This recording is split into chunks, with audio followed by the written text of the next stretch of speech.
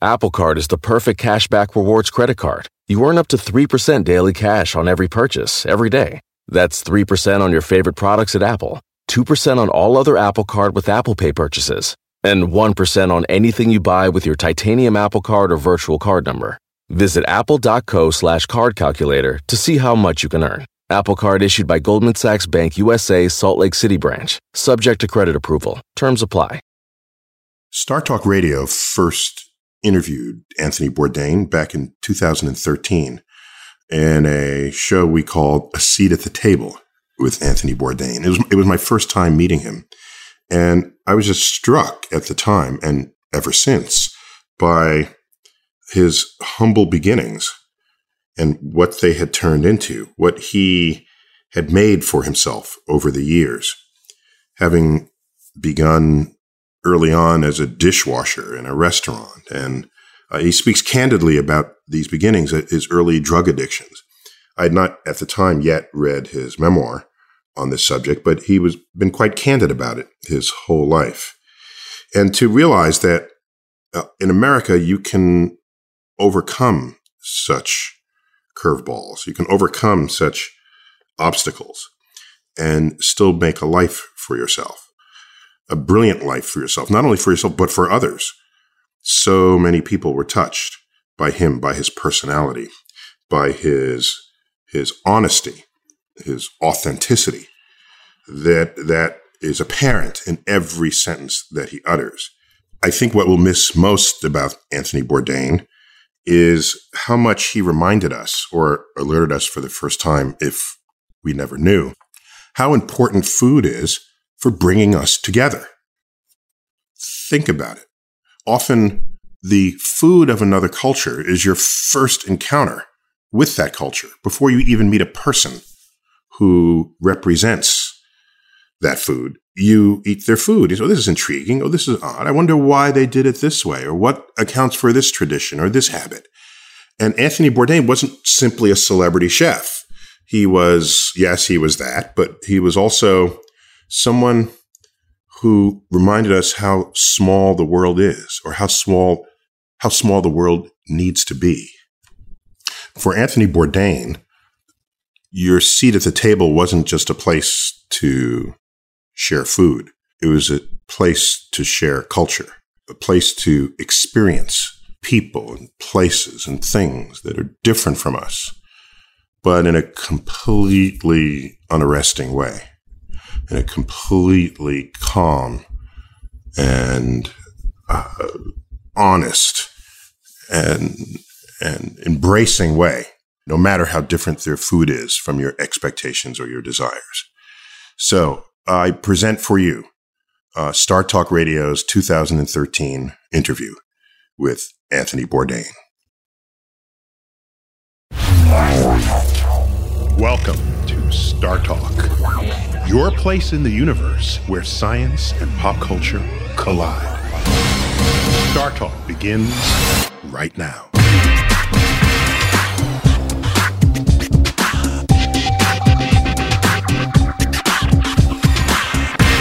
This is Star Talk Radio. I'm your host, Neil deGrasse Tyson. I'm an astrophysicist with the American Museum of Natural History right here in New York City, where I also serve as the director of the Hayden Planetarium. And I have with me my co-host for this program, the one, the only Eugene Mirman. Eugene, hello, welcome Neil. back. Welcome back to me. We so tap your talents for this. Thank you. And this will not be the last. No. For sure. This would be a fun way to fire me. And you're still on one of the voices in Bob's? I'm still one of the voices of Bob's Burgers, also not replaced. Bob's Burgers. Yeah. We'll get back to burgers in a minute. Yeah. Today's show, by the way, is about food and nutrition. So I combed the land. Then I found someone who actually has the title, Professor of Nutrition at New York University, Marion Nestle. Marion, welcome to Star Talk. Glad to be here. Thanks. I think. She thinks. Yeah, so you'll be the judge of that later. We'll find out. First, I'm intrigued and impressed that there's such a thing as a professor of nutrition. So I'm glad that somebody has He thought that. of it like alchemy. There are nutrition departments all over the country. No, I just never Never ran thought into. about I it. never ran into one, and I'm glad you were here and ready for us. Ready for you. Because in this episode of Star Talk, we have my interview with Anthony Bourdain. He's the famous TV Travel chef writer. Travel chef. In fact, I got it. First he had a New York Times best-selling book in the year 2000 titled "Kitchen Confidential: Adventures in the Culinary Underbelly." Best-selling book. All Which right? I understand is a very accurate account. Excellent. So he's been around a while, and he had a long-standing Travel Channel show called, of course, No Reservations. And he's moving from the Travel Channel to CNN. Yeah. And he's going to do a show, Cuisines of the World. Yeah. So I just chatted with him about what made him tick, what got him interested in food. In particular, what intrigues me, and we'll get back to you on this in a minute, is just how cuisine can be so different around the world. What some people think is nasty, other people think is extraordinary. and how people just eat differently around the world. So let's go to this first clip right away, and we'll have a lot of time to talk about it and carry it into the other segments. My opening clip with Anthony Bourdain, chef extraordinaire. People always say, I've been to this country and this food is a delicacy there. That's cue to me that the food tastes nasty, or some bug that they pulled out of the ground and sautéed. So what's with people saying something is a delicacy? Well, it's rare or expensive. It's valued more than, the way we look at shrimp or lobster or truffles as the good stuff. A lot of people in this world look at ingredients that many of us would probably have difficulty with. That's an attitude that changes really quickly the more you travel. Something I got over very quickly, particularly, you talk about, wow, their food in Thailand is really repulsive to me. I mean, they eat bugs. But the Thais, who are largely a non-dairy culture, try to put yourself in their shoes. They're looking at us, eat like cottage cheese or Roquefort would be truly horrifying. And if you think about it for a second, what that must look like. Yeah, so you get some milk and then turn it into cheese and then let mold grow on it, then eat it. Yeah, just hideous. I got over sort of using words like bizarre a long time ago when looking at how other people eat around the world. But what I do find interesting, though, is you go from one country to the next, and one of the simplest measures of this is what is the assortment of flavors that they infuse in their potato chips that they're selling, for example, right? I mean, so in Japan they have fish flavored potato chips. We eat fish here, but I don't know that would sell. There are whole spectrums of flavors that other countries, other cultures take for granted and require in their diet. The Philippines, there's a whole bitter component that we are almost instinctively not happy with. I mean, they will introduce bile into dishes to give it that welcome bitter note. Cultures like Scandinavian cultures, where there's a very limited spectrum of flavors, not a lot of spices traditionally, a lot of fresh fish, frozen fish, more fresh fish, maybe some preserved fish, as well as South Pacific cultures where it's all sort of sweet, fresh fish, not a lot of salty, savory. There's a tradition of rotting things, like fermenting fish, getting it really offensively funky by our standards, just because, I think, out of boredom. It introduces another flavor. And it's worth noting also that Western societies, anyway, used to do that. In Roman times, the condiment of choice was essentially something called garum. That was essentially rotten fish guts and rotten fish sauce. This was the salt, the principal seasoning ingredient all across Europe. So even our own tastes have changed. For a lot of people, the last frontier is the textural thing.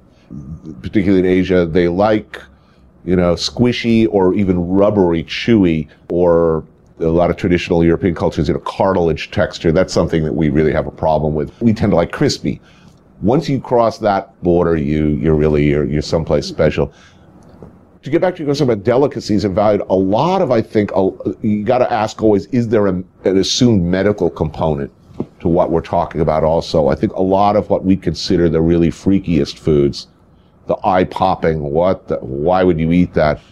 A lot of that has either folk medicine or traditional Chinese medicine applications, or a regular feature in my life in China is if something arrives still wriggling or there's a sex organ involved, it's usually accompanied by winking and banging on the bottom of the table with some, this will make you strong, many, many sons, it's like, oh God. Wow. So Marion, I got to go straight to you on this. When we think of nutrition, I think of things that are tasty that might be good for me. And for so many of the cultures of the world, I don't know that they have an active science of nutrition, but they just simply know what has worked over the centuries, right? So is a person more likely to think that something tasty is actually nutritious? Probably, but the point is that people, the physiology. People eat what's available. Before there were supermarkets, and before there was internet food, and before there was food on every corner, people had to eat what was available to them. So they learned to put together a diet that supported life, supported reproduction. So the empirics of that is, if you died, you didn't keep doing it. Yeah, they wouldn't be here if it hadn't worked. So wait, you were saying that people would eat healthy. You would think that you would think ribs were delicious because were healthy because they're delicious? If you had them. If you had them, you'd be like, this must be... Because these people survived. These cultures survived. These populations survived. So it's self-selecting. Survived. Yeah. So it's self-selecting. And we know that healthy diets can be made out of almost anything as long as the foods are varied. In India, they drink Bear Aspirin soup. Yeah, and you don't eat too much of them. On that note, we'll come back to Star Talk Radio after this break.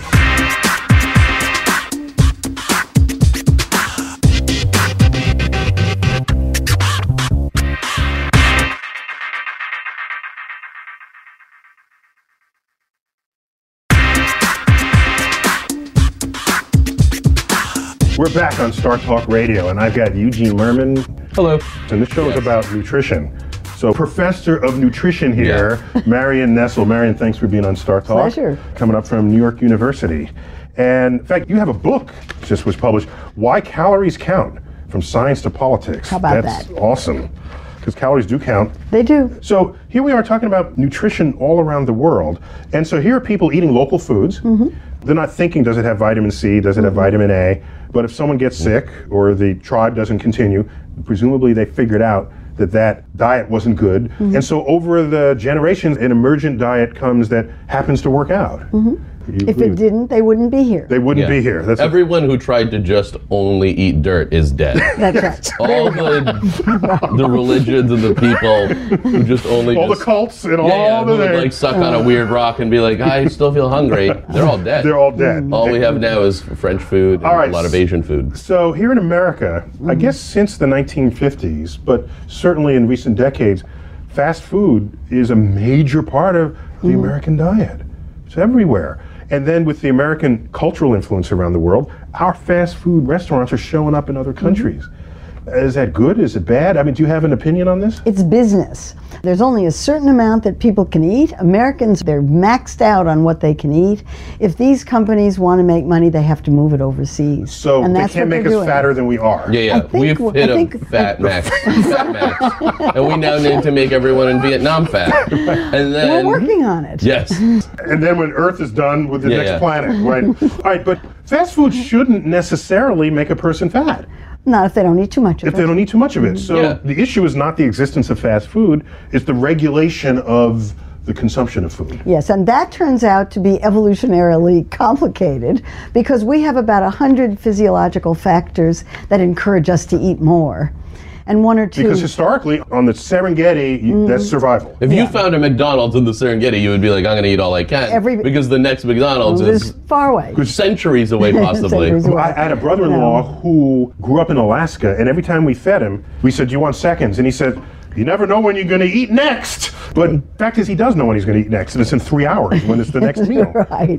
So we're not very well tuned to the environment that we're in, and our physiology is much better at saying, eat, you're hungry, better get the glucose to the brain quick, and much, much less effective at telling us when to stop. When to not eat. Alas. We're like geese trying to turn ourselves into foie gras. Yes, right.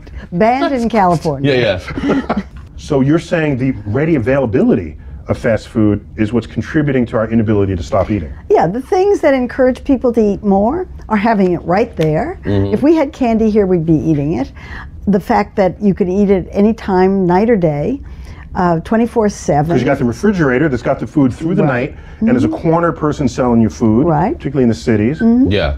So that makes You people make eat it more. sound like gluttonous monsters surrounded by piles of food. We're just encouraged we're to not make to exercise our physiology. Right. We're not biologically prepared for the world we've created around That's ourselves. Right. That's right. You know, I spoke with Anthony Bourdain about this, just to get his reaction to it. Let's find out what he says. So, what about the idea of what Americans have done to some foods? We put cheese in a can. Now, maybe the cheese tastes okay, but that's got to be an abomination to the cheese cultures of the world. Increasingly, the French are doing it too. You know, the great cheese-making cultures, by joining the EU, have agreed to bastardize a lot of their traditional artisanal products like cured meats, traditional forms of cheese making. They've been killing their own products for years. Is that not our influence, our cultural influence on them? It's a combination of convenience food culture. Well, that's who invented convenience food? well- America. I think it's a byproduct of post-war affluence, less time to kick back. Second World War. Yeah. Must specify for the current generation. People forget, they lose touch with their roots. They learn to demand newer, saltier flavors. So it's not just us, unfortunately. So there's not only the concept of fast food, to which there's been this resistance, I guess they're calling it slow food, right? I mean, has that movement caught on? People certainly talk about or think about where their food's coming from a lot more, and not just at the elite foodie levels. People, even if they're not particularly knowledgeable about organics or sustainable or local or artisanal, all of those very fuzzy words, at least they're thinking about it now. You only need to look at, like, McDonald's has publicly forsworn any use of pink slime. Pink slime, it is not an ingredient according to the rules.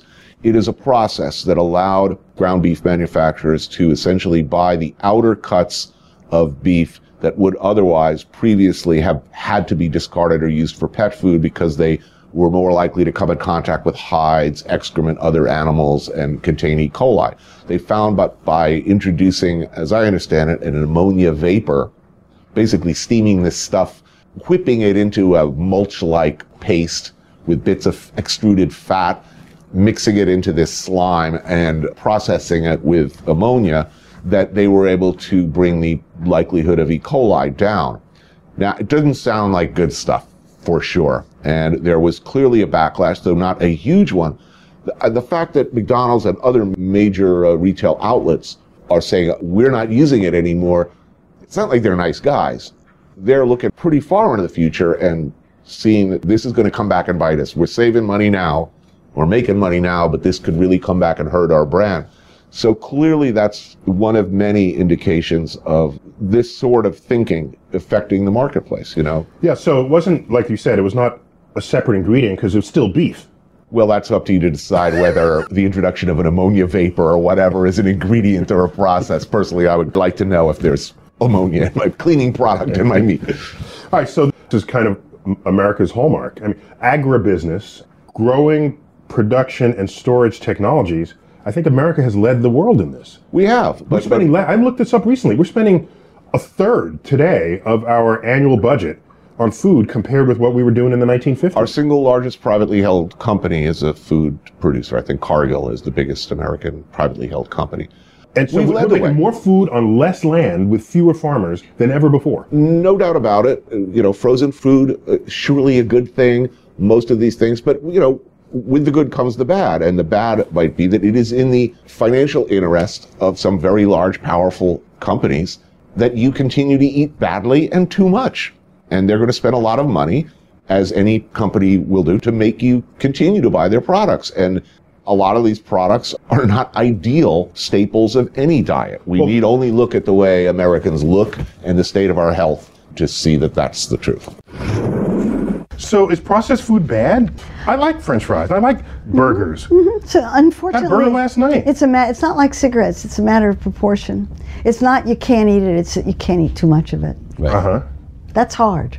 So it is so good and so cheap. It makes it that much harder to regulate. And the politics come into how come it's so cheap. Okay, so what's an example of that? We subsidize corn and soybeans. We don't subsidize broccoli. And soybeans, what do we do with that that's so bad for soy people? oil, it goes into processed foods. So what's your solution to this? Is it to make food more expensive? Is it to change the availability of it? What's the solution Yeah, here? you want to change the environment in order to make it easier for people to eat more healthfully. That's what Mayor Bloomberg is trying to do with his 16-ounce soda cap. He's trying to outlaw 20-ounce sodas in the city. Yeah, he's trying to make fat people illegal, which I think is a good thing. So are you over that line? Are you ready I don't to drink a lot of soda. I'm just a regular fat person. But I think that ban sounds pretty good. But what if we subsidize parsley? It's not a ban, it's a car. It's a cap. It's a cap. It's a cap. So there is a public good that laws can serve because somebody out there is more concerned about your health than you are. Yes, because they have to pay for it Right. if something goes wrong. Right. The insurance base, the tax base. I mean, there have been estimates, I don't know how good they are, that overweight costs America $190 billion a year. Yeah. I don't want You can go to Mars twice for that. I would hope so. Wow. And imagine if the trip was full of people who were overweight. The savings combined with shipping away the problem, That's a double. plus the exploration, it's just like, I'm full of solutions. So lately, fast food has been fortified in ways so you are getting vitamins and minerals and things. Isn't Oh, that it right? has vitamins and minerals and protein and other kinds of nutrients. It's not sodas. Sodas are the only thing that have calories and no nutrients. And no nutrients, yeah. Okay, and so alcohol, sorry. okay, so You think there's no nutrients? There's no. Not even whiskey? Especially whiskey. What about red wine? It makes pregnant people run faster? Isn't that true? That's true. when we come back to Star Talk Radio, more with my interview with Anthony Bourdain. We're talking about nutrition around the world, food around the world. More on Star Talk Radio when we come back.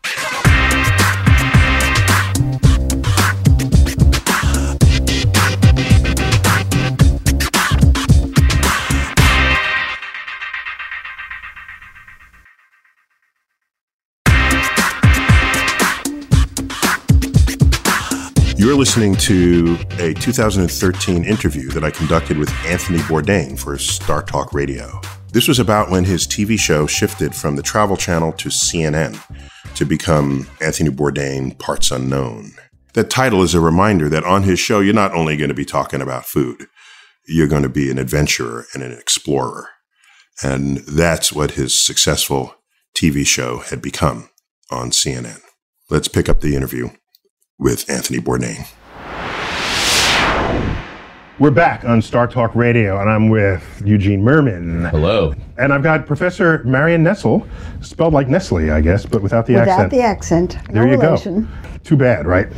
Yes. She's professor of nutrition at New York University. She's thought a lot about this, and not only nutrition in general, but the role of food and its impact on culture and politics. In fact, you've got a book out called Why Calories Count: From Science to Politics. Excellent title. Check it out. So what's interesting is different regions of the world have different diets, and you can look at how long those people live. And say, hey, maybe something's going on in their culture that's not going on in my culture. They've talked about the Mediterranean diet that is high in, I guess, olive oils and things. There's the Japanese, broadly the Asian diet, which is very low fat, high carbs. Let's hear what Anthony Bourdain had to say about it. Then we come back and get some of the science of why that may or may not be true. Let's check it out. Tell me about these diets. We call them diets, but it's just the mainstay culinary offerings in various parts of the world. There's a lot spoken of the Mediterranean diet or the Japanese diet. Yep. And they live a long time. Heart disease is low. From your life experience, is all that true? No doubt about it. I mean, you go to Crete, for instance. I guess we know it's true, but Look, if you're are we going to credit the food, or because there's no stress, or because how big a factor is the food? I'm guessing there's, you're a Vietnamese rice farmer. You're working hard. You're working. Well, you are working hard, and there's stress in your life, especially if you've been through 3 or 4 wars in the last 30 years. Yes. All right. I don't think that's it. I think clearly the ratio in much of the world, the ratio of, I'm a confirmed carnivore, but clearly there's something to be said for cultures where the ratio of meat, of protein to fresh vegetables is completely different. Ours is Opposite. distorted. much of the cultures we're talking about, they use meat or bone or protein almost as a flavoring ingredient, very carefully. It's much more valued. A condiment. You have delicious, for the most part, vegetables, generally a filler like starch, like whether it's rice or cassava or potato, wherever it is. Clearly, it has an impact on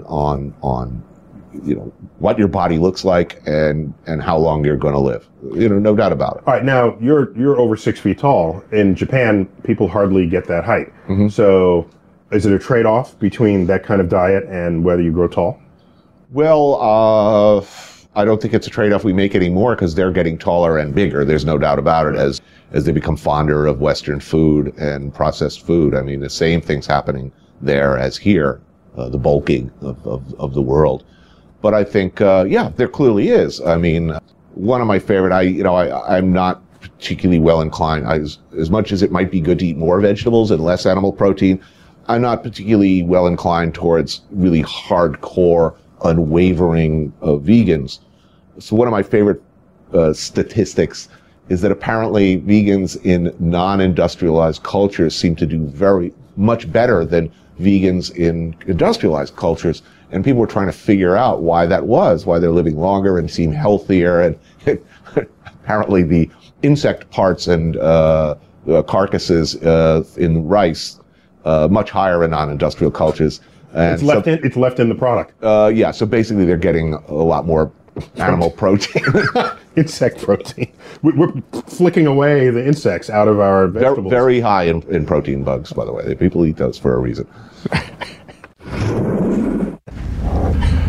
So, I happen to know separately that little people live longer than big people. Mm-hmm. So if you have a culture where everyone's little, then maybe it doesn't matter what they eat. Leave them alone. That's why babies live forever. So in certain cultures, people are just smaller. Maybe that's the biggest driver for their longevity. Or is there much truth in these diets that, what can you say? The statistics all show that there are plenty of countries in the world that have much better longevity than we do.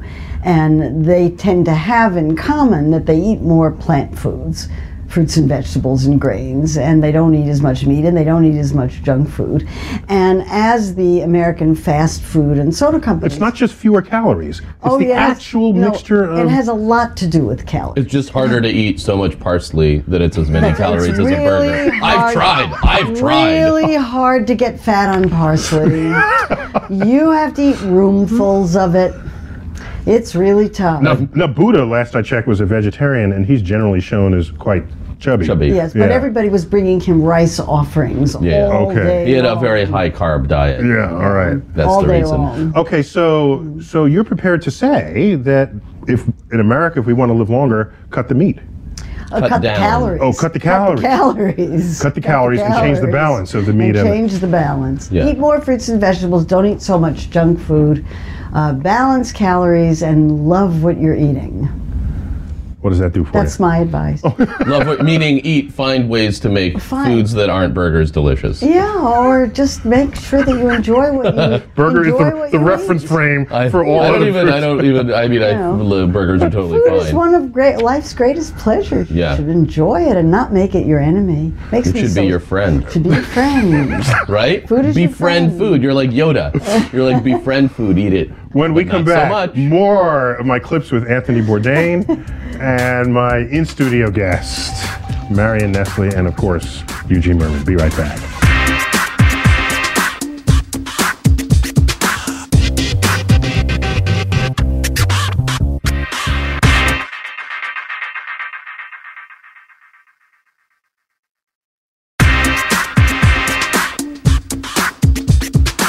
We're back.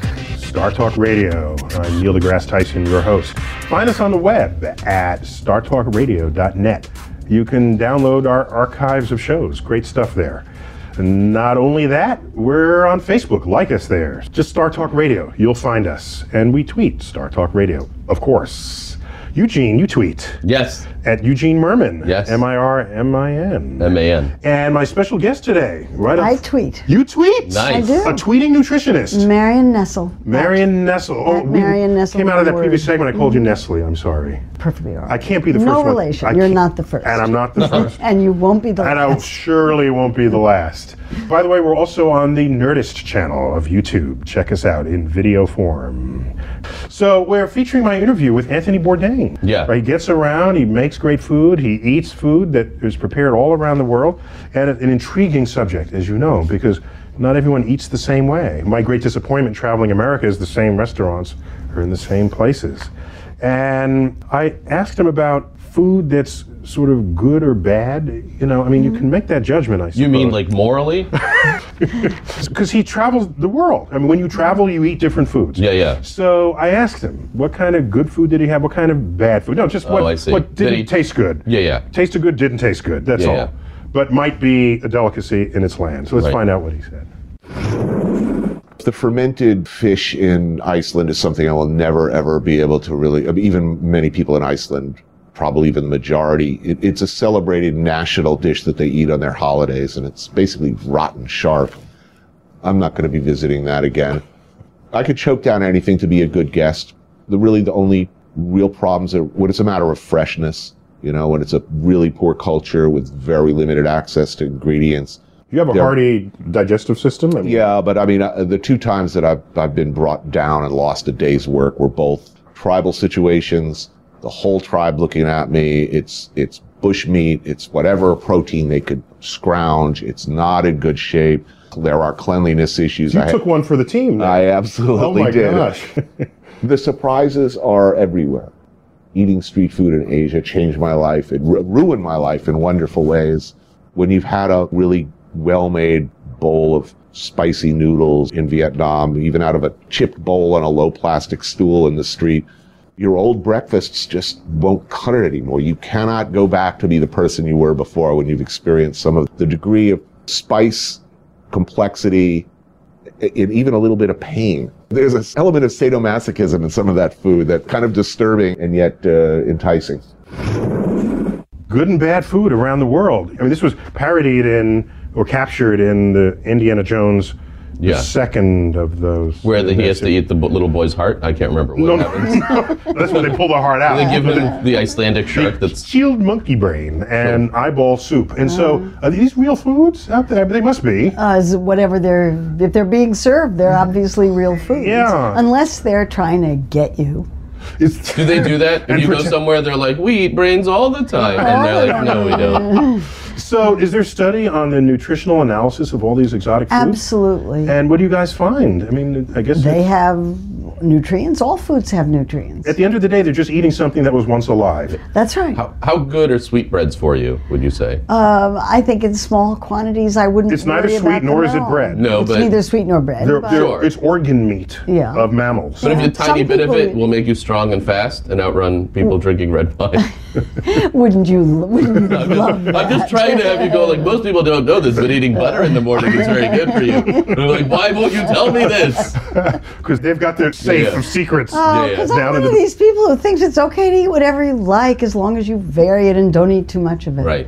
All right, so the foods that are really horrendous. Do you think there's something? It must be cultural. I mean, a learned taste buds. Yeah, Is that- yeah. I mean, if you grew up on eating sweetbreads all the time, you would think it was a great delicacy. If you grew up on eating crickets all the time, you would think it was a great delicacy. You'd be right about sweetbreads, but wrong about crickets. Wrong about- I'm just So there saying. you are. That's cultural Just to give a relativism. world blanket statement. Whether or not Americans are the right answer to this question, hold it aside. What country in the world has the worst health? The worst health? Yes. Excluding America? Yes. Oh, I would say the countries that are poorest. So poorest. Poorest countries. So poorest and then the fattest. Yeah, that. So it'd go poorest, fatties. That too. And then just like vegetarian Asians. And what's happening Or at the in top. and what's happening in the developing countries now is that as everybody gets a little money, they start eating more, But then they just start eating like Kit Kats and and stuff. they start eating like we do, and Yeah. they put on weight and develop type 2 diabetes, and there it goes. It even has a name. It's called the nutrition transition. Nutrition transition. Where it goes from hungry to type 2 diabetes. In one fell swoop. When we come back, Star Talk Radio, we're talking about nutrition, my clips with Anthony Bourdain. We'll see you in a moment.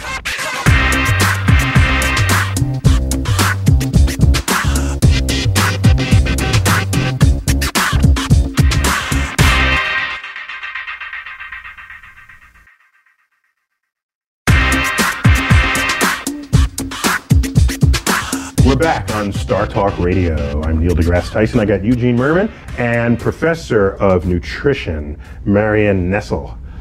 The verb, not the chocolate. Oh, okay. Yeah. Nestle, that would be. Is that what it says on your card? The verb, not the chocolate. The verb, not the chocolate. We've been featuring my interview with Anthony Bourdain, the TV chef and world traveler, tasting exotic foods.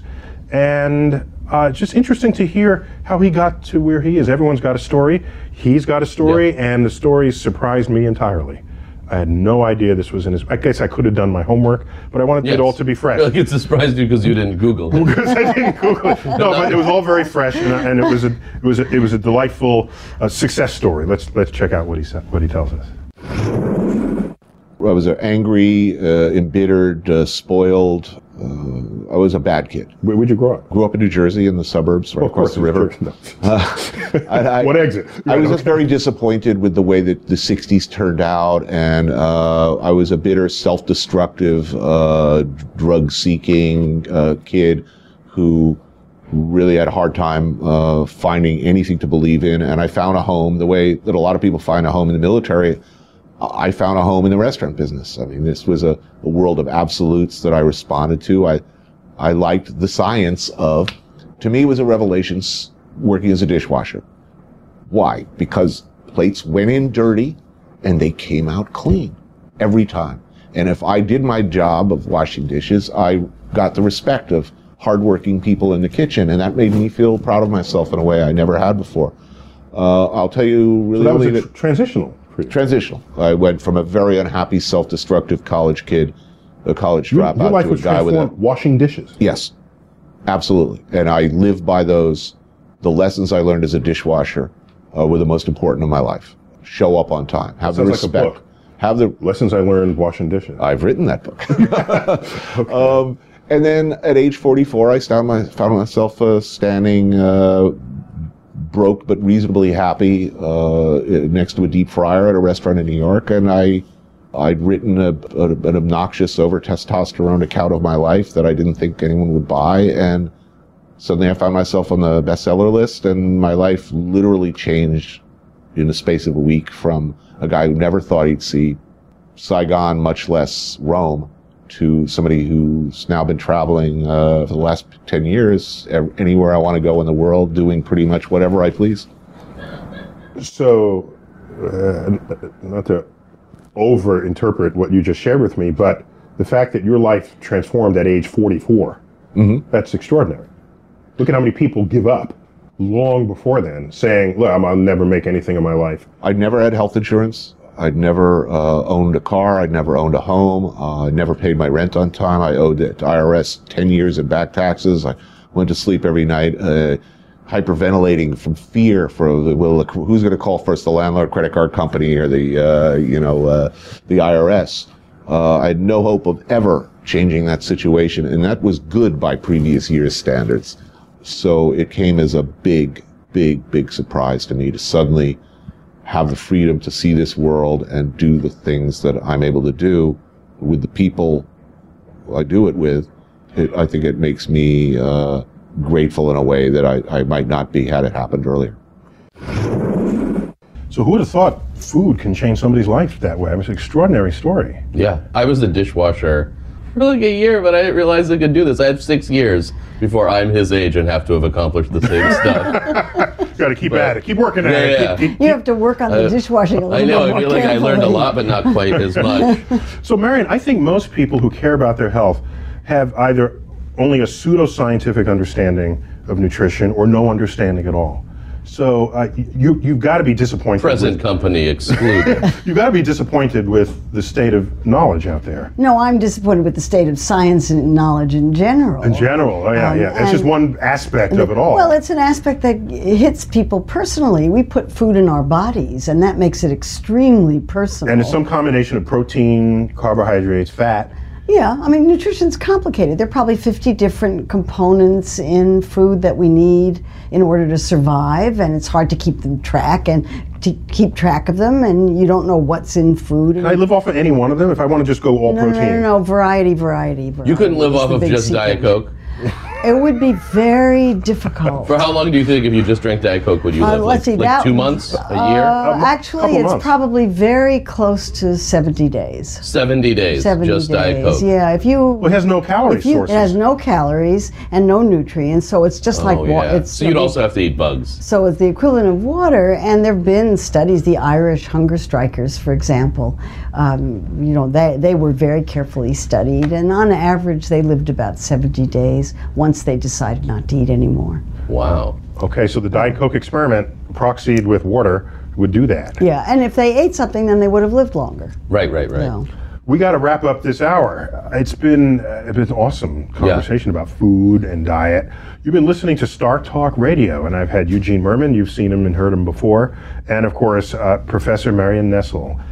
Thanks for being on Star Talk Radio. A pleasure. Oh my gosh, and contributing to the information surrounding my interview with Anthony Bourdain.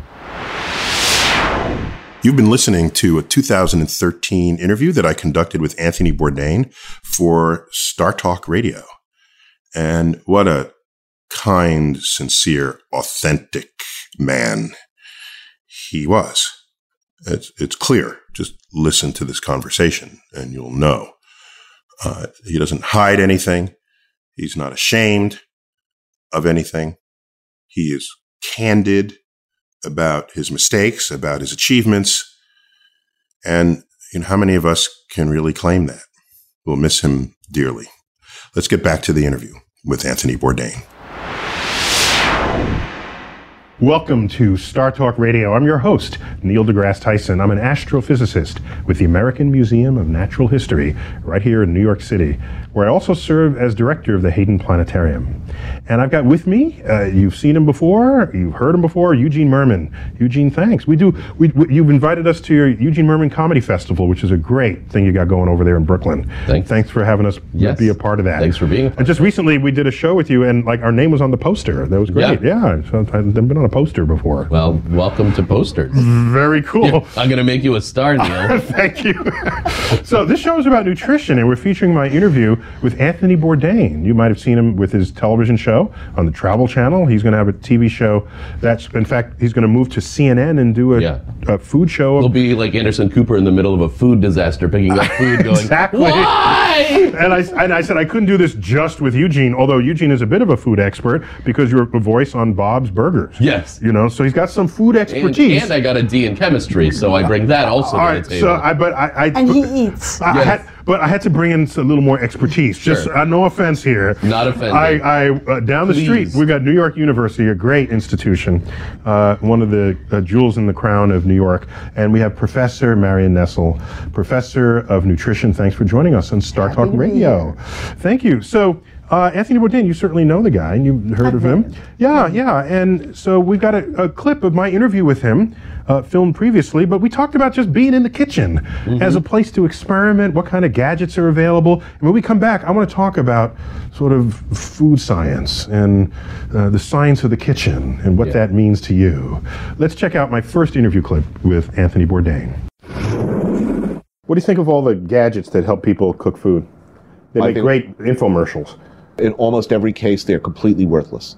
The salad shooter. Do you really, the ultimate salad delivery system, is cutting lettuce so hard. Something that will cut onions for you is completely insane as far as I'm concerned. There is no better, two good knives, a serrated knife for bread and maybe tomatoes, and a good quality chef's knife is all you need. And a cutting board, couple of good heavyweight pans, and there's very little that you can't do. How do you distinguish between tricks, and I don't mean it in a circus sense, but just secrets versus 10 years of doing it? Because you serve a food to someone and say, what's your secret? As though you can just tell that to them and then tomorrow they can do exactly what you made. And at what point you say, look, I've been at this my whole life. There are no secrets. This is the secret of the restaurant business and professional cooking is there are no secrets. It is a mentoring business. Chefs spend their whole lives learning stuff, and then because of the nature of the business, every few months teach everything they know, invest time they don't have in teaching somebody everything they know so that they can maybe have a Sunday off and that they can count on a crew. It's a military hierarchy. There are no secrets. There are no secret recipes. There are no secret techniques. Everything that you learn in the kitchen, you were either told open source by your immediate superior, and that's been shared with everybody in the kitchen, or you have learned it over time painfully. The ability to tell when a steak is cooked by listening to it in the pan or on the grill, or determining that a piece of fish is probably ready to come out of the pan just from the sound of it. These are things you learn through repetition, and that is the great secret. It's that this is how professionals learn. This is how home cooks should learn. People shouldn't be intimidated by recipes. They should understand that professionals learn through getting it wrong, getting it wrong, getting it wrong, getting it wrong, starting to get it right, eventually getting it right until it became second nature. It's repetition, repetition, repetition. You learn all of these things, even if you don't understand the science behind why your stew is transforming, why it's becoming thick as it cooks longer, why your egg scrambles, why the steak gets dark on the outside when you expose it to heat. You may have no understanding of the science behind that, but you instinctively, of course, through repetition, understand it, you learn to use it, and you count on it.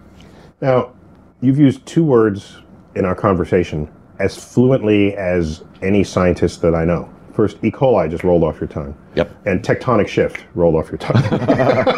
So, what is your science background? What did you? High school science. High school science. Cool. High school science, but it meant you liked it, I guess. I did, but people talk about things in the kitchens like, what's happening?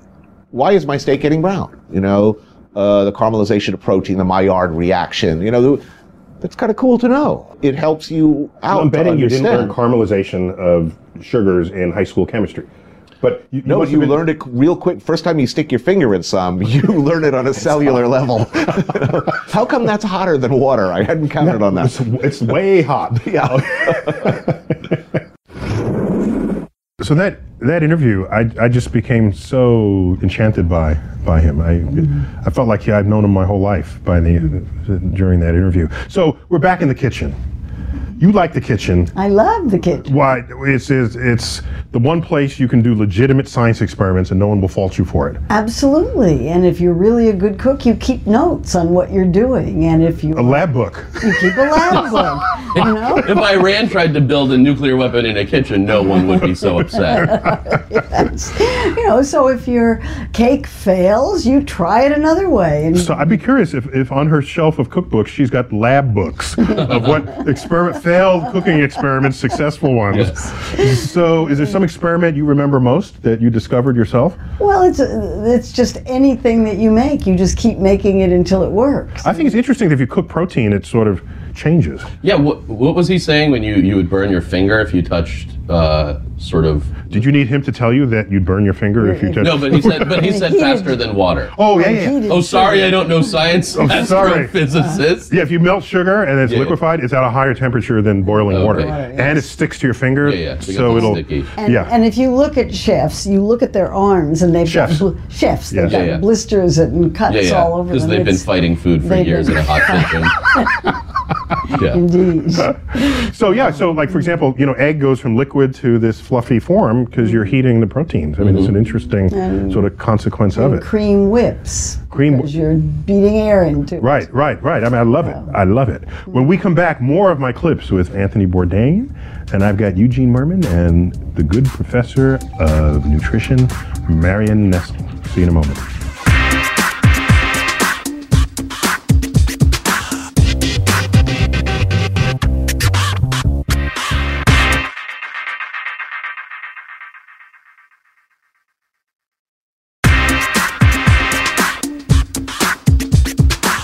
Star Talk Radio, we're back. Find us on the web at startalkradio.net. And you can listen to us 3 ways. You can download the podcast on iTunes and our website. You can find us in the airwaves, Star Talk Radio.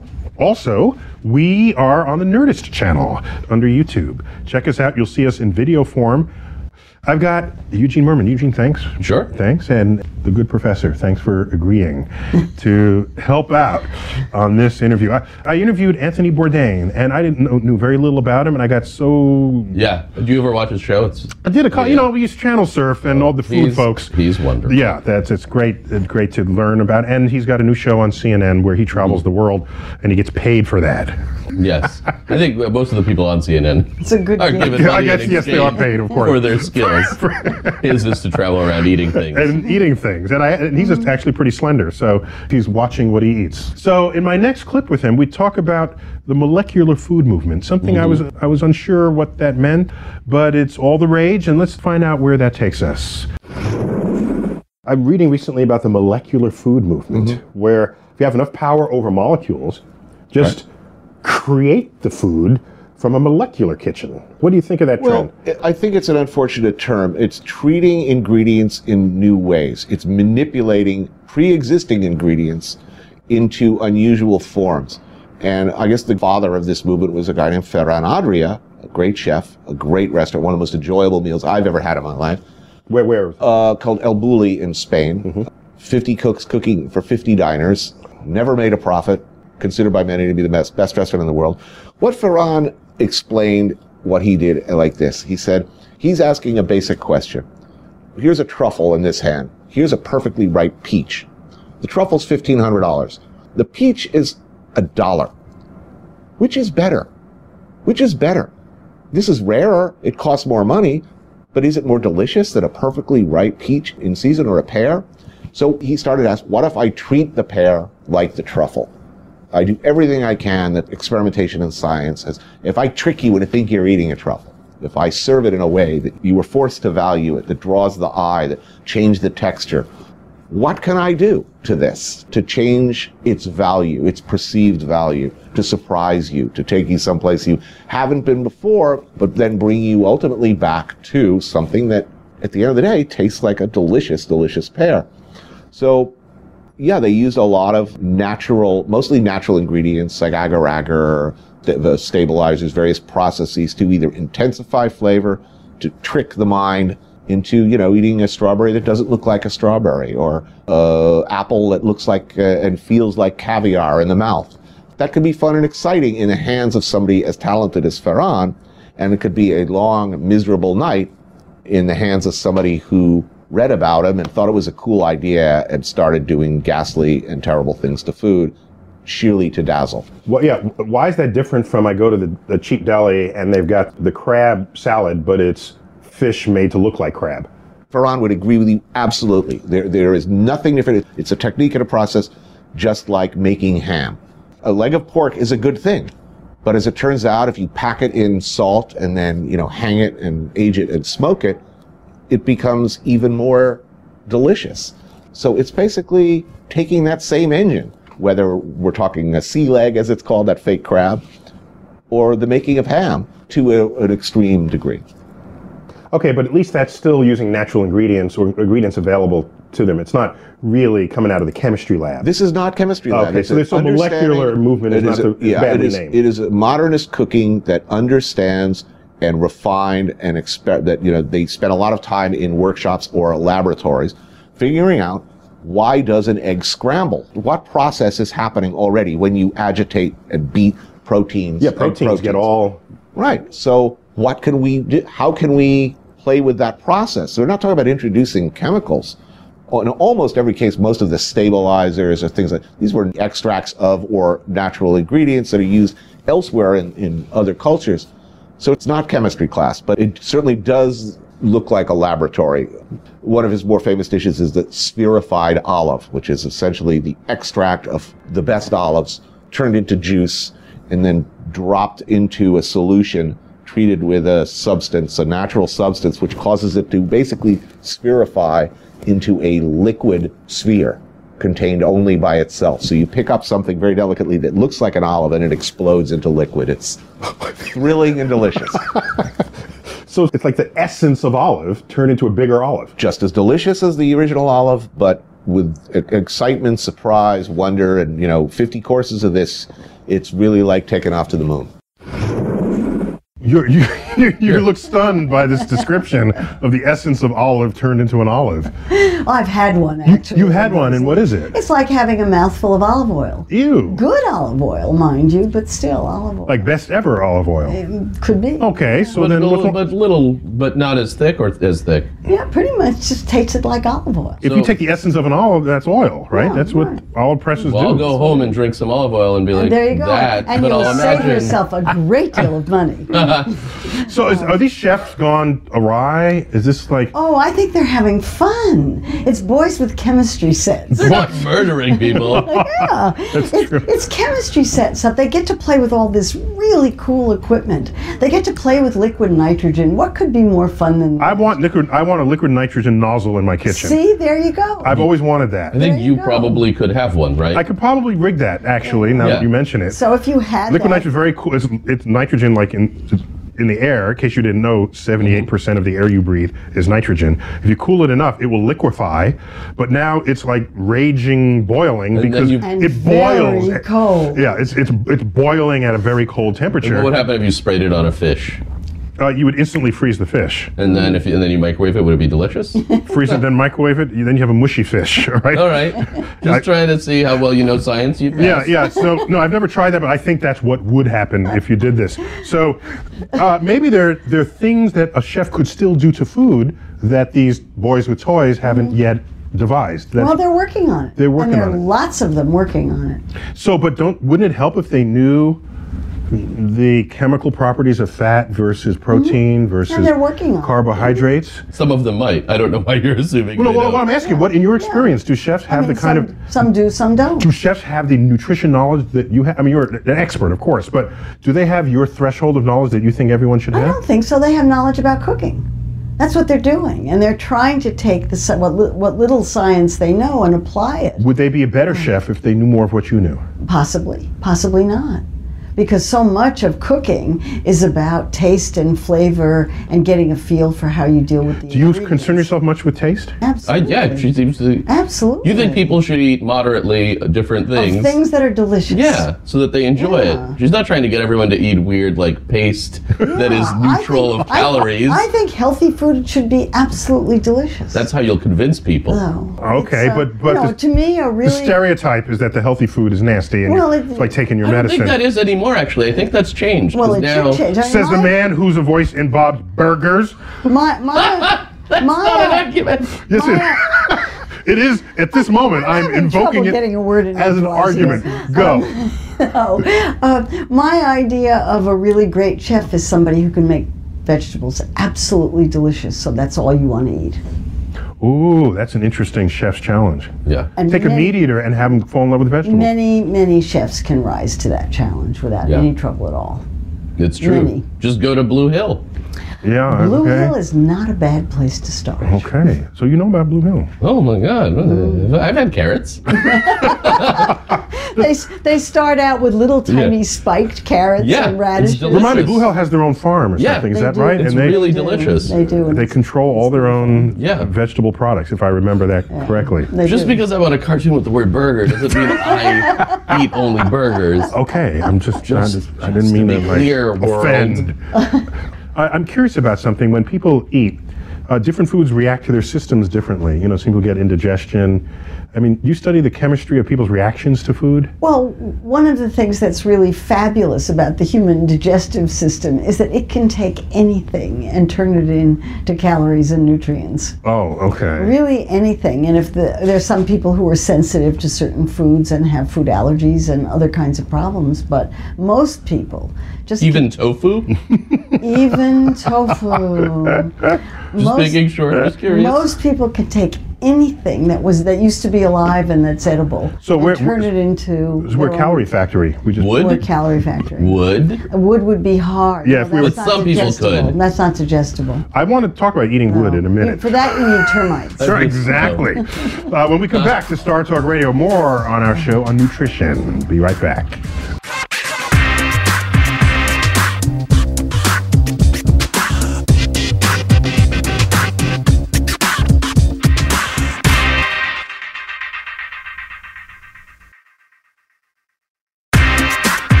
We're back on Star Talk Radio. I'm Neil deGrasse Tyson. I got Eugene Merman and Professor Nessel. Nessel. The verb or the The verb. The verb, excuse me, to nestle, yes. We're talking about nutrition. We're featuring my interview with Anthony Bourdain, and we were coming out talking about, could you eat wood? Now, of course, termites eat wood, and they're having a field day doing so, because they have the digestive enzymes that can get calories out of wood. They have bacteria in their intestines that allow bacteria. them to do that. Okay. We have bacteria in our intestines that can handle food fiber, but I don't think it handles wood very well. Oh, okay. But actually, it doesn't digest the fiber, it just passes it through, right? It digests some of the fiber. The bacteria can digest some of the fiber and turn it into little volatile fatty acids that get absorbed, et cetera, et cetera. Okay, so we can eat, lettuce we can eat, but not like oak leaves. It would be difficult. Would be difficult. Would it be poisonous or just unpleasant? I don't know whether oak leaves are poisonous or not. I'll tell you in a few days. Yeah, why don't you do that? Why don't you do that experiment and be sure and take notes? No, but think about a future, if there's a food shortage in the world and we managed a way to eat something first that allowed you to digest wood, because wood has calories in it. It's got energy. That's why you can burn it in a fireplace. Absolutely. It's just not available to the human body as an energy source. So we can imagine a day where you can digest wood. And what would we do with all the jokes about food tasting like wood chips? We would have to swap them out for another object or plant. Some food that tastes like wood not on purpose. Yeah. Tastes like sawdust. Yes. Which is still wood. In my interview with Anthony Bourdain, I talked about sort of the animal aspect of eating meat. I mean, if you're going to eat meat, it's a dead animal. Okay, are Agreed. people agreed? Okay, Go not Neil. a debatable topic. Yes. But what does it mean to eat something that's been completely, where its origin is completely concealed from you? It's just a burger. It's just a. Oh, I see. Not like a farm to table kind of thing, but more of like just like buying a big pile of meat or finding it on the ground. Right. Would you go out and Wrapped in kill the plastic. animal if you knew that's what you were about to eat? Let's find out what our conversation Punch says. an animal out and murder it. Yeah. with my fist.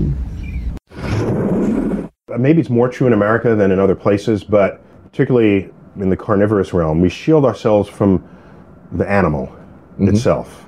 We buy a chicken, you don't see the feet. Right. You don't see the head. It's just packaged and it's just a piece of meat. Is that a good thing? Or, you probably No, don't say it's a bad terrible thing. But why? Why do you even care? For a whole lot of reasons. It's always good to know where your food came from.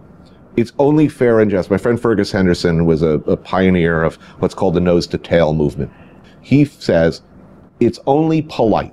You know, if you're going to kill an animal, or more often have an animal killed for your restaurant or your kitchen, it's only polite to eat as much of it as possible, to not waste. People should understand where their food comes from, how it was raised, what the impact might be on society as a whole in that process. But I think also, just as sentient, caring people, a decent person would prefer that their animal is raised reasonably happy and killed with a minimum of cruelty. But if before everyone ordered their cowboy steak, Right. if they said, go outside, find the cow that you want us to slaughter, look it in the eye and pull this trigger and shoot it. Honestly, I think that's an experience. The more people who can do, a cow with big eyelashes, you know. it is something I've done. When you travel this world, you meet your dinner frequently. It's difficult. When you've killed your first pig, you really start to abhor waste, disrespect to the ingredient. I'm a lot more careful about how I cook my pork now. You know, I understand something died for that pork chop, okay? Right. I think you become a better citizen of the world and a more rounded person when you have seen that process and you've made some personal decisions as part of that. But it is a life-changing thing, and I think everyone should take part in it. I think that's deep. Do you agree? Absolutely. It's philosophically enriched outlook on the food that you confront. Many people don't eat meat because they can't bear the idea of either raising animals for food or killing animals for food. People who do eat meat, if they're thoughtful at all, have to come to terms with what that means. And his coming to terms, obviously, is he wants to respect. It has a lot of respect in it. I think that's a philosophical position that a lot of meat eaters have these days. I do this. I want my meat raised humanely. Yeah. I know I'm going to be killing it, but I want it at least raised humanely. My one little part of that I do for myself, when I'm eating a shrimp, I eat the shrimp with the shell. I figure the shrimp gave its life, I'm going to eat its shell as well. But plus, it's chewable anyway. It's not like a lobster shell. Right. But also, I eat the lobster shell because I'm a little better than you. but also, when I cook a lobster, you know what I do? I remove the claw rubber bands before I put it in the. Oh yeah, doesn't everyone do that? No, I don't think so. Because I You would boil rubber bands with your food? No, I want the lobster to have one last chance to bite me before it goes in. I see. Right. It's I guess I selfishly do the same thing because I don't want to boil a bunch of rubber bands. So it's good that we're both good people. But me, when we come back, more about eating animals, and some of them even carry diseases. When we come back to Star Talk Radio.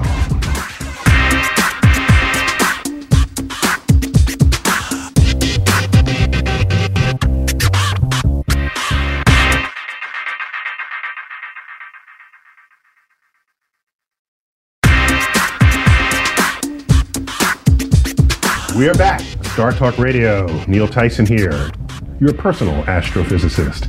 I've got Eugene Mirman, comedian extraordinaire. Love your stuff, Eugene. Thank you. And Professor Marianne Nestle. Recently authored a book, Why Calories Count. Why Calories Count from Science to Politics. Awesome. And that's not your first book. No. It's not your first rodeo. No. You've been writing about this stuff for a while. So thanks for being on. We're talking about nutrition. We're talking about food. Talking about cooking. And in this segment, we're talking about slaughtering animals, some of which might have some disease that you want to avoid. And it includes interview clips that I conducted with Anthony Bourdain. Let's get right to, at the top of this segment, my interview with Anthony Bourdain, where we had just come out of talking about slaughtering animals, facing them in the eye, if you really want to appreciate what you're eating, and the fact that animals are a source of disease in the world. Let's find out.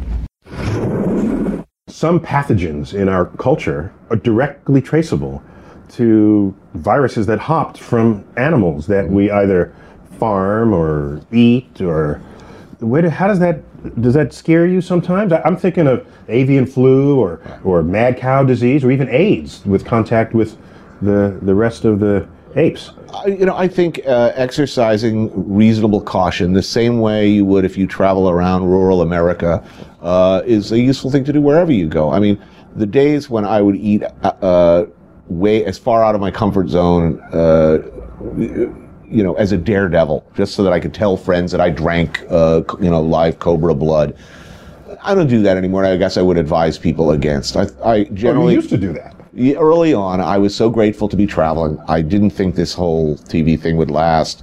I'd never been anywhere. So yeah, when I was in Vietnam, I made sure to get the live, still beating cobra heart and drink its blood. Just so I figured when it all ended, 6 months later, at least I'd get a free beer telling that story, I long ago changed the way I travel to be much more interested in the typical everyday thing. I think if you use the same philosophy, people always ask me, do you get sick? Just stomach problems from traveling around eating all that street food.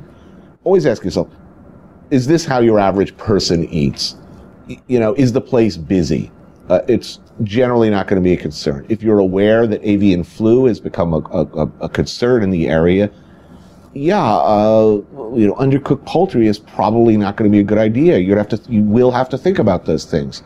If there's mad cow around, maybe calves' brains at a dodgy pub would not be your first option. But I think if you familiarize yourself with what's going on, as any cautious traveler should, and don't take unreasonable risks, eating brains or spine in a mad cow area would be a bad idea.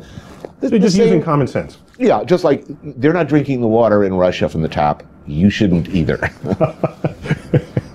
Do as the natives do.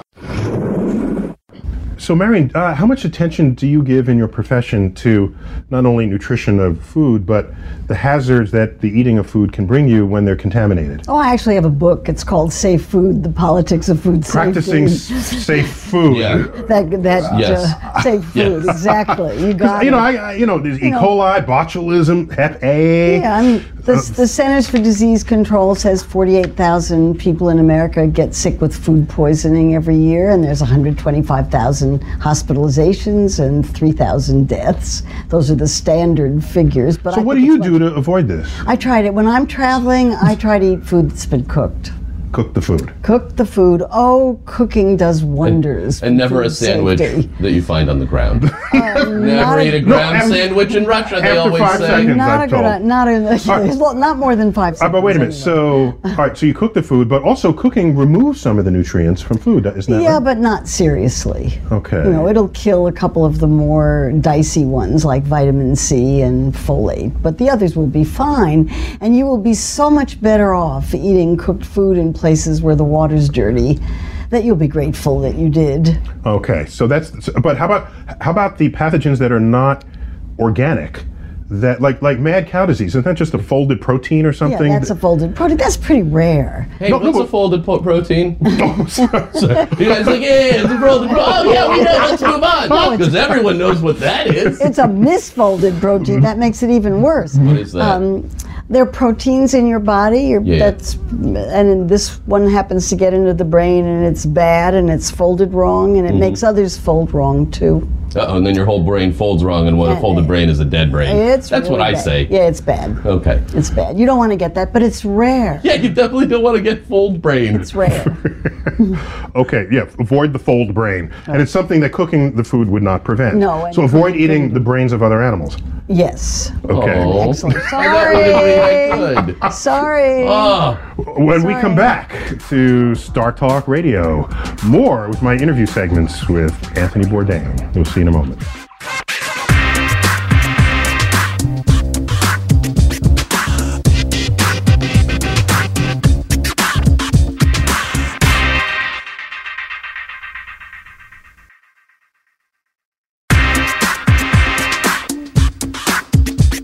We're back on Star Talk Radio. I'm Neil deGrasse Tyson. And we're coming into our final segment on this program where we're featuring my interview with Anthony Bourdain. Yes. And Professor, you've been commenting on this. It's been great. Just fleshing out what we're trying to explore, what it all means. We came out of that segment talking about folded proteins. You didn't know about a folded protein? no. And I'm willing to bet a lot of people did. Misfolded. Everybody knows about like a perfectly folded protein. It's the misfolded proteins that catch most of America. The origami protein where they Yeah. messed up the third the third standard form. Which is a danger that is unlikely and can't be avoided by cooking. Both of Right. those things. Great. So I'm not afraid. Don't eat I'm gonna animal put brains. that. Yeah. And how good is cooking at killing viruses as opposed to bacteria? It's which fine. That'll do It's that fine. too. Cooking is really helpful if you're trying to kill bacteria and viruses. And So it could be one of the greatest contributors to our longevity. it could. The fact that we started cooking food back when fire was tamed by cavemen. Yes. That's If you boil a person with the common cold, you will kill the common cold. So the question is what's to find that perfect temperature before they die. well, that's kind of what your body does when it raises its temperature. It's fighting bacterial infection. So you were not completely Wrong. crazy with that suggestion. But I want to boil people to kill the virus. But in fact, your body sometimes doesn't know how high to bring the body temperature, and it can kill itself, Right. With a fever, yeah. So there. So I spoke with Anthony Bourdain about food in interesting, more exotic places, like food in space. What Rhode Island. what astronauts eat. Name one person If who's we're ever going to go been to there. Mars, or we're going to go someplace. Just food at high altitude. Later this afternoon, I'm going to be speaking with the space station astronauts, and I'm going to ask them, in part inspired by this conversation, I'm going to ask them, since it is an international space station, did they ever get together and swap each other's foods? Well, they do. I've spoken to some astronauts about this, and it's really interesting what happens to the palate at altitude and in outer space.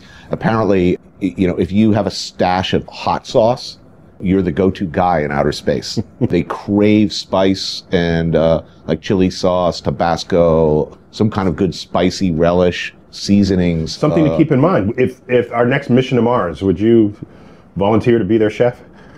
Or advise NASA on it?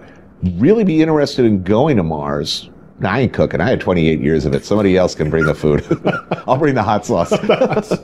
You could be the spice man, I guess, how to make the food better. Well, and it's, airline food tastes so differently on the ground and at altitude. They have to completely reimagine it for what it's going to taste like up there.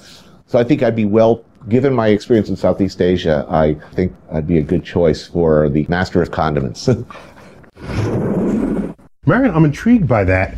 I mean, I conducted that interview, but it didn't hit me until just now that if your taste buds, your brain taste bud connection changes according to altitude, you need a different cuisine at every stratum it's where why people money live. tastes so good eating in Aspen. So, I mean, what do you know is known about eating at altitude? I don't think I don't think the reasons for it are known. It must have something to do with the loss of oxygen tension. Yeah. There's just less oxygen. Less oxygen, and even on an airplane, that is not pressurized to sea level. It's pressurized at much lower, which puts less stress on the fuselage. Because if they pressurize the cabin at sea level pressure, then seals begin to give, and I thought at first you were talking about Seal the animal. No. Sorry. You don't know how planes work. You think they're powered by seals. Oh boy. And so, and in the space station, the same thing. So they might up the oxygen level to the same per breath, but the total air pressure is going to be less. And we know you can survive in lower air pressure. So that's fascinating. But things don't taste as good, and it's harder to boil water. Yeah. Harder to cook an egg. You can boil the water. You won't cook the egg because it boils at a lower temperature. Oh. Yeah. You knew that. I mean, it sounds familiar. Knows that.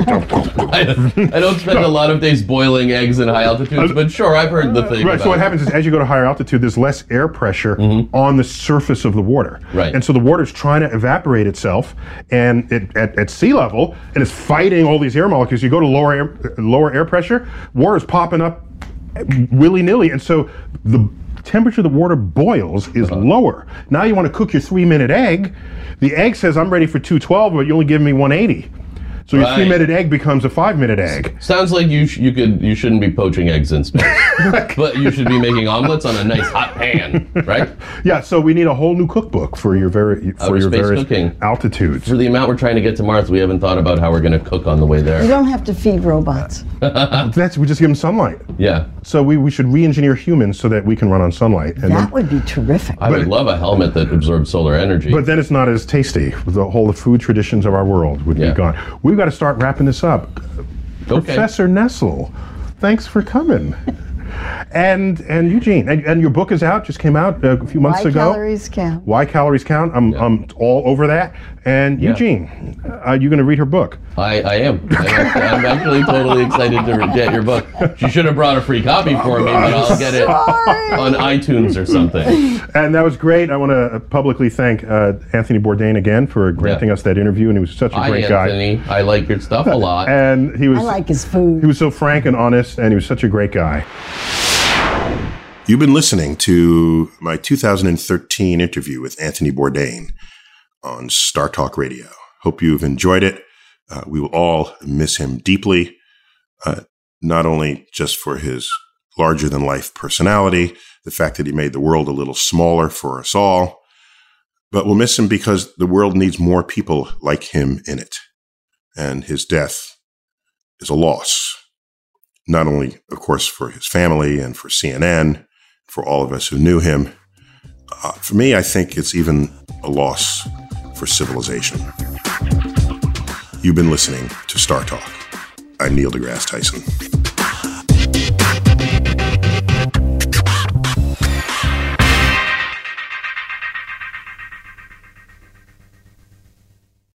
Reese's Peanut Butter Cups are the greatest, but let me play devil's advocate here. Let's see. So, no, that's a good thing. That's definitely not a problem. Reese's, you did it. You stumped this charming devil.